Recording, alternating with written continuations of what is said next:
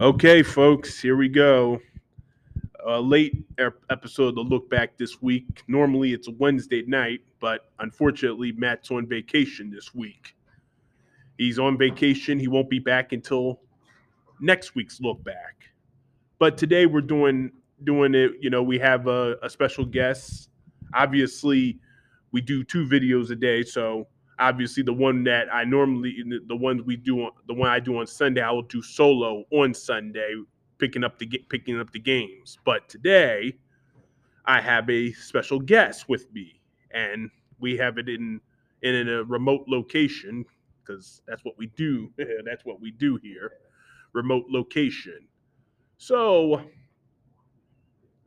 like I said, so today we will welcome in Kwame Parison, who's a very big viewer of this program, and he will be joining me in Matt's place today. So, congratulations, and introduce yourself. Yes, I'm finally made it to the show. I've been asking a few weeks ago, when can I get on? So it took Matt to take a little vacation. Matt, hope you're enjoying yourself. But I'm going to do my best to try to fill in. I won't be as good as you, but I will give you some information anyway. Yeah, like I said, I mean, he's an avid Eagle fan as I am. So, like I said, we're gonna obviously get to the bottom of this. Like I said, they played against the Raiders last Sunday, and it was a almost a minute disaster. It was it was mess. The team looked a mess. The defense was a mess.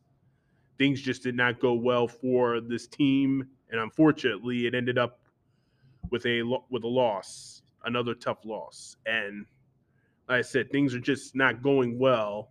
And obviously, Sirianni's not helping his cause the way he's talking to the media, acting like this is just supposed to be some fairy tale, even though he's a rookie head coach. There's there's been successful rookie head coaches. He doesn't look like he's going to be one of them. And Yeah. unfortunately, this fan base, we all knew coming into this season this was not a playoff team or a contending team, but at least show some show some improvements and hoping that this team would get better. Unfortunately, since week one, it looks like this team is regressing and regressing very much within each week. And now Sunday we have a big matchup against a team that's a gimme, supposed to be a gimme, a winnable team, the Detroit Lions, who's still the only team in the NFL still searching for a victory. But the way we're playing, the way this mindset and being that we be in Detroit, and knowing that Detroit is a team that plays hard in half of their games that they played this year, with a determined head coach, even though he talks kind of weird too. But he motivates his team compared to what Sirianni is doing, could obviously lead to trouble come next week in any situation. So, your thoughts on this situation with the Eagles? Oof, boy, as we're taking at the highlights again, this game, it was sad that I missed the opening drive. And I'm like, oh wow, they marched downfield and scored real easily. Great. And then I looked back and I saw that they actually ran the ball, and I said, here we go. So I said to my dad, I went to go see him. I said, look, we have a shot if they change their offense and actually hand the ball off. And I saw back-to-back plays to the running back, and I was shocked. And I saw Jalen Hurts under the center, and I was shocked. And I said, we have a shot at this game. But then defense came on the field, and the Raiders just marched downfield time and time and time again, except for the one interception that happened in the first quarter. And I thought, okay, we got a interception in the red zone. Okay, great. We might do something. But we did nothing with the ball. Giving it back to the Raiders. We wind up scoring again. And then it was 17-7 at the half. And I said, okay. And I left my parents' house, headed home. I said, well, maybe they'll change some things up in halftime. And it just got worse. I mean, how does Derek Carr throw over 90% completion percentage? How come we're watching other quarterbacks throw over 80% completion percentage in the past 4 games in a row? We saw Brady do it, not unexpectedly. We watched Mahomes do it. And now we're seeing Derek Carr. I mean, Derek Carr is nice, but he shouldn't be throwing 90% on anybody. So we have a serious problem with how we handle our defense. I listened to Cox after the game, and he was quite perturbed, and he has reason to be. Even though I thought he was a little wrong in saying I'm not here, I'm not hired to do screen passes. I mean, his strength is going upfield in the pass rush. Get it. However, a great defensive tackle will say, you know what? I'm going to have to watch out for the screen. When I come in as easy as I came in, that lets me know that they're setting up a screen. And they got played on that. So he's right. Yes, a good defensive coordinator will figure out where your strengths are and utilize your strengths. And right now, I don't know what we have. Well, like I said, I mean, that's the problem. Jonathan Gannon looked like a hero week one, shutting down a very decent Atlanta team with a borderline Hall of Famer and Matt Ryan and all that. But it seems like maybe that team just wasn't ready for that week, because it seems like since then it's just been a mess. I mean, the first 2 weeks the defense looked like maybe this is a good defense, but since then it's just, basically since the Cowboys game that Monday night, it's been a murderer's row of the offense just the defense just getting killed, and the offense just looking small and not knowing the routes to run, can't run the ball at all. They don't even attempt to run it. Like I said, it's just been a mess it's in the West, and it's the same every week. And like I said, I mean, I like Jalen Hurts. I really want this brother to work to win. Yes. I really want him to compete. Yes. Yes. He's got the right mindset. He says the right things, and everything's good. But the problem is the front office is a mess, and it's been a mess, and it's not his fault. And shockingly, it's not Sirianni's fault or Jonathan Gannon. You got to blame one person, and it's Howie Roseman. Howie Roseman messed this whole thing up. And of course, yes, the owner as well, being the loyalist that he is, not going to fire him, praise him for everything he does, no matter what. Like I said, to me, it makes me miss Joe Banner and Andy Reid, because at least they actually had a winning mindset. Even if they didn't draft well and all that, they still found a way to win games and put the team in the right position come December. That's not been the case in this regime over the last few years. And like I said, you get rid of Carson Wentz and Dougie P, and both of them could be to blame for last year. But guess what?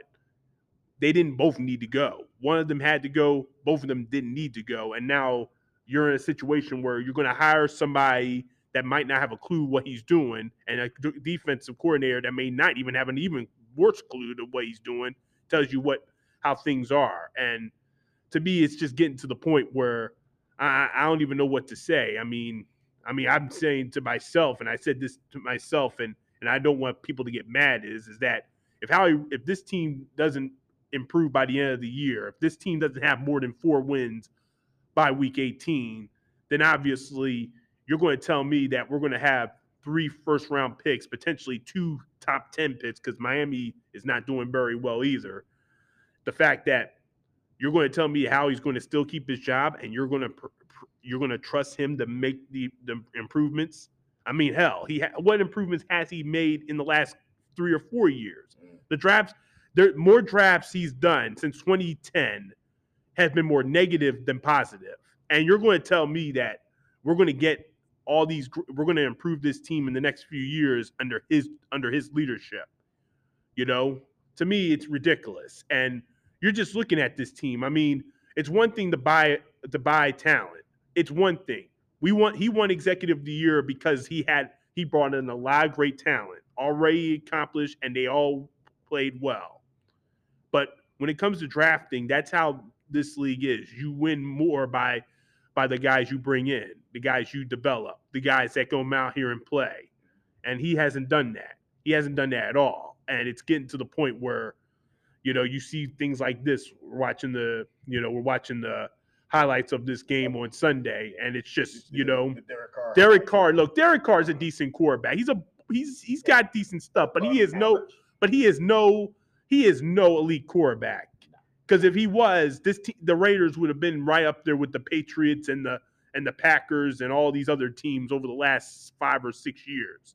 He is not no 90% completion percentage quarterback, and it just eats my gall to see what the hell to watch what this team has done. And I mean, but I can't blame the Raiders. They're they're a decent team. They could probably make the playoffs. Right now, they're better than the Chiefs. They have a better record, and I think they can beat them too. So, like I said, at this point, this is a front office, a structural, and this is a Howie Roseman problem that apparently, as much as we know what we want, the fan base and everybody wants, we're not going to get, and that's Lurie firing, because he can't fire himself. He can only sell the team, and he's not going to do that. Not for the money that's bringing in. Oh my goodness, no. And not when you have your son lined up to be next. Apparently, I'm hearing his son is involved in some front office stuff. So I guess he's going to be the heir apparent, and we're going to see how that works out in the next 20, 30 years. Because there's no, like you said, there's no selling this. You don't sell a cash cow. So they're definitely hanging on to this team, and just like I would about an NFL team. Well, hopefully, if they don't win and they get blown out half the rest of the year, that will finally convince that maybe Roseman isn't the right guy to fix this team. But unfortunately, we're not in that situation at the moment. But as we're watching the Derek Carr highlights, as Eagles play this thing called the shell, that's allowing anything underneath to take place. And it's amazing to watch when you're just watching highlight after highlight, and you can see it so clearly. That every quarterback is saying, well, okay, I'll just take what you give me. And Brady had fun with it when he came here, but you expected him to, he's going to see those things quickly as anyone. But now everybody is seeing that. And I'll be honest, I have my concerns this coming Sunday. Yeah, they're playing Detroit. And like I said, I mean, yeah, Detroit's 0-7, and they're not very good. They're not very talented. You know, they have a coach that's kind of an idiot himself. But the problem is they do play hard. They played the Rams in a game that they were supposed to get destroyed, and they didn't. They actually played well enough and for the first three quarters to actually lead the Rams in their house. Yeah. They're a team that can win some games, and they're going to find a way to win games. And the Eagles are right in the midst of a situation where if they don't come, they can get beat, and they can get beat pretty easily. You know, because Jared Goff's he beat the Eagles last year, and he knows how to play the Eagles in his career. So, like I said, I mean, and plus Detroit's won 4 of their last 5 against the Eagles. Last 3 in a row. And like I said, I mean, Detroit's not that good, but that don't mean a damn thing. Right now, this team is a mess, and and the fan base is getting to the point where it's not going to get any better. No, and it saddens me. Now, at the same token, my expectations this year were about where we are, so I'm not as hurt as many are. I'm listening to folks on the radio, and man, up here, we do not play around. There are people when they lost to Tampa saying, "Oh, we got to get rid of the coach." But after this one, it's hot and heavy. People just want to get rid of the coach. I listened to a guy on my way in just now who said he wants the Eagles to lose so they can get closer to firing the coach. I was like, wow, man. I'm not looking forward to that. You know, it may happen, but I'm not looking forward to that. Well, not the firing. I don't think he's going to get fired at all this year, but I'm not looking forward to them losing. But it might happen. Well, here's the thing: if they fire Sirianni at the end of the year, and I don't think in Eagles history, I might be wrong, but at least since 1986, my birth year, there has never been a one and done head coach, and every head coach has made the playoffs in since 1986. Now the problem is,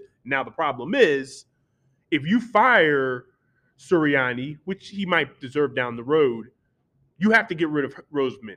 This is his mess. He brought this guy in. He studied this guy. He got the interview and all this other good stuff.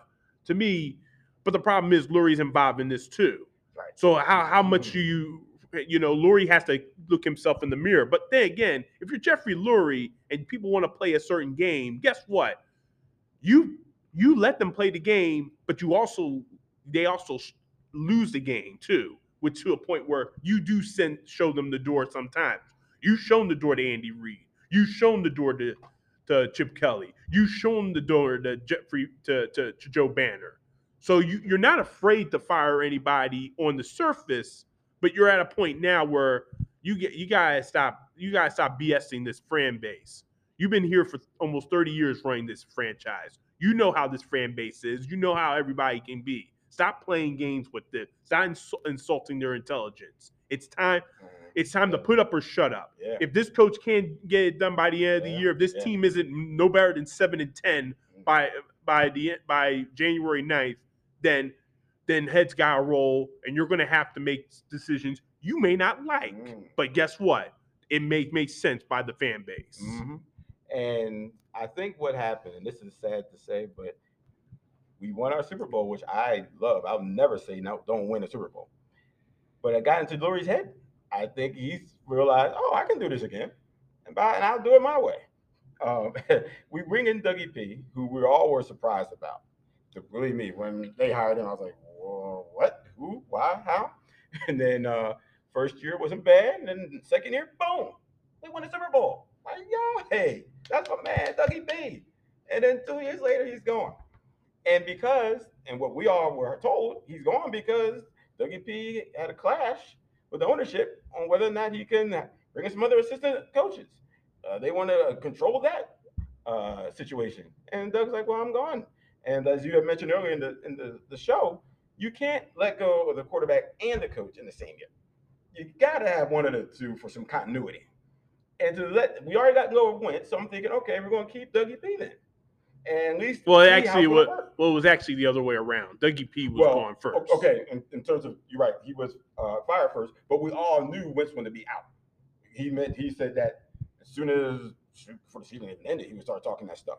So I'm thinking, okay, Wentz is gone. We're going to at least keep Doug P. And then they both gone. And so now we got to start over. And I'm thinking that at least we can at least find out if Doug P. and Jalen Hurts can work together and see what happens, at least for a year, and see if that works.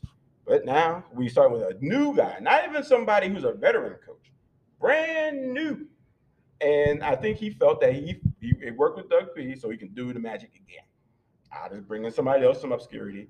But at least Dougie P was under the tutelage of Andy Reid. So at least you understood where he might be coming from.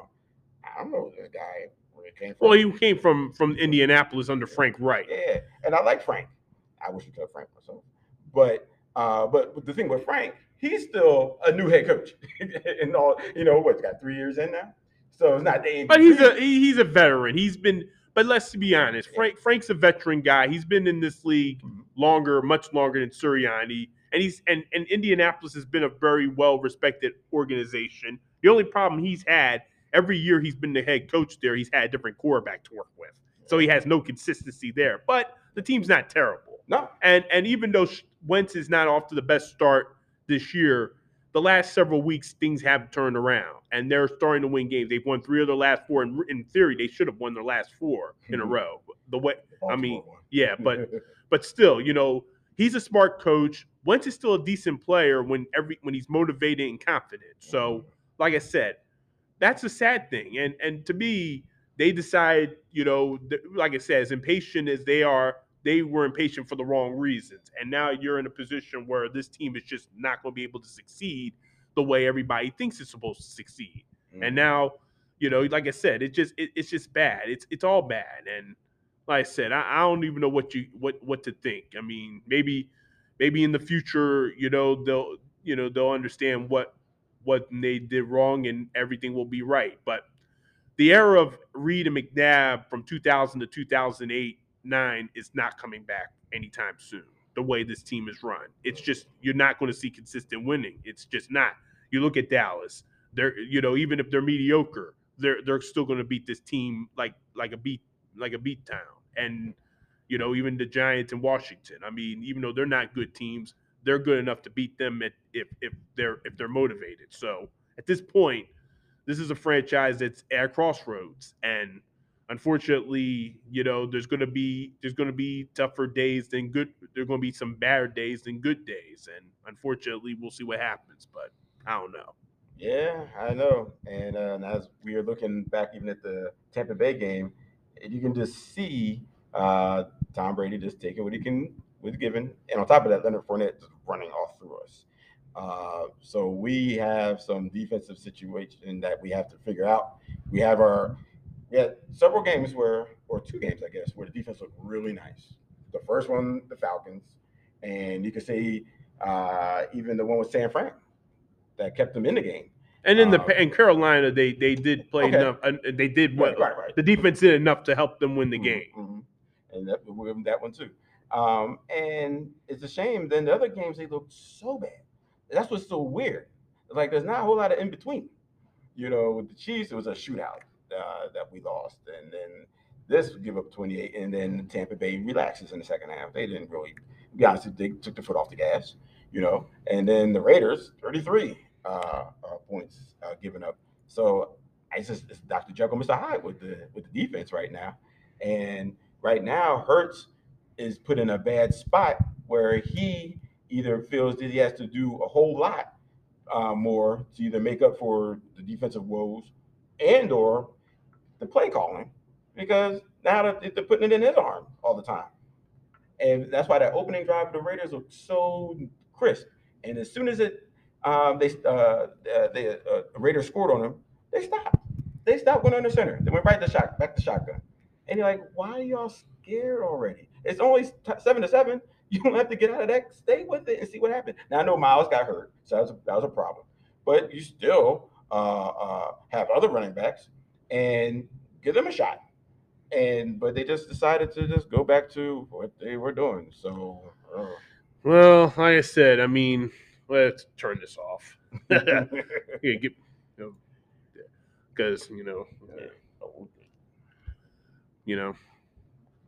really 30 minutes.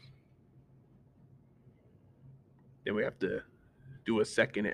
Well, we can finish this off and then do another episode, do a two-parter.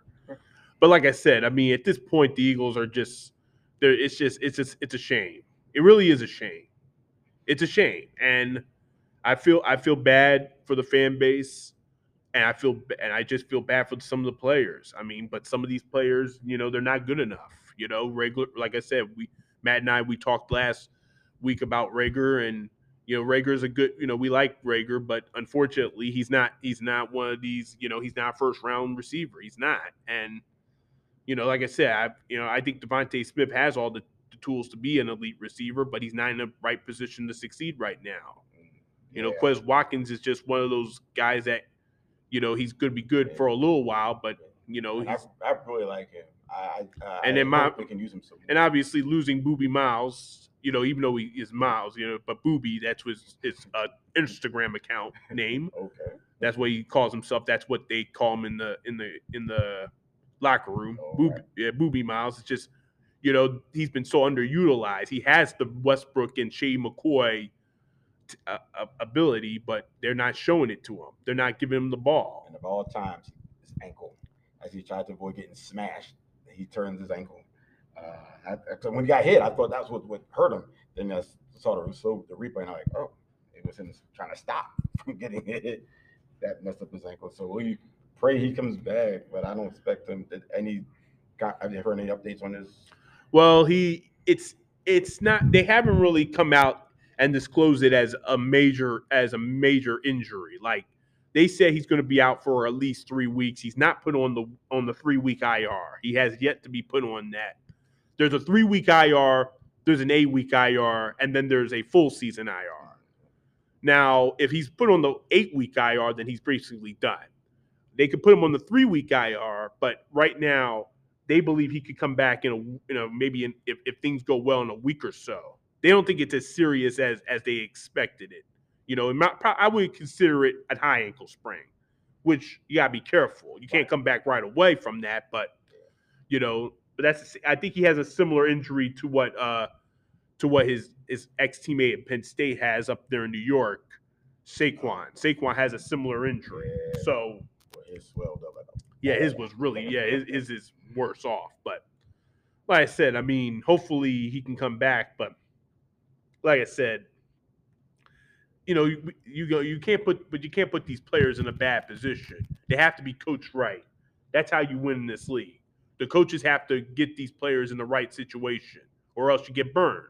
Like this defense has been burned time in and time out. Now, obviously, Brandon Graham's injury hurts it very much, because if you have Brandon Graham, then you have a pass rush. And even though Javon Hargrave's done a great job this year, he's not considered he's not considered on the same level as a Brandon Graham. Yeah. Brandon Graham is the considerable leader of this defense, and his presence out there anymore, that defense ain't going to be the same at all. So, I mean, at this point, it is what it is, and this team, I don't know. Like I said, it's going to be a struggle for the next several weeks. Like I said, if they can beat Detroit, that gives them a little bit of momentum. Not a lot, but at least the bleeding stops for at least a week. Isn't it sad we're saying if? Yeah, that's a sad thing. But this league, even if this team was good, there's no gimmies in this league. This league is, you can get beat by anybody at any time. You know how this league is. You watch football. You've watched football for years. Yeah, I've always said that. Look, you got on each side of the football, those are professionals. Everyone's getting a check. So it's not like college where you can just roll over a poor, pathetic team who has no shot. Like, everybody has a chance in here. But unfortunately, at the end of the season, there's going to be some teams at the bottom, because that's just how life has to be, and some teams at the top. And there are some teams that seem to stay at the bottom, which is Detroit. They have not figured out how to get out of that in all these years. It's except for a couple of years with Barry Sanders and with Stafford, a couple of nice years. But well, yeah, you have to have that. You have to have special players, and they are special players. Barry Sanders was a hell of a runner, and obviously one of the greats of all time. Obviously, Calvin Johnson, Megatron, one of the greatest receivers we'll ever see in this league. The guy had he became almost the first ever 2,000-yard receiver in this league. It's never happened, and probably will never happen at this rate. And then obviously Stafford was he was an elite quarterback. He is a franchise quarterback and did a great job for Detroit for many, many years. But the problem is their front office doesn't care about winning. They don't. Their front office is soft. They've always been soft.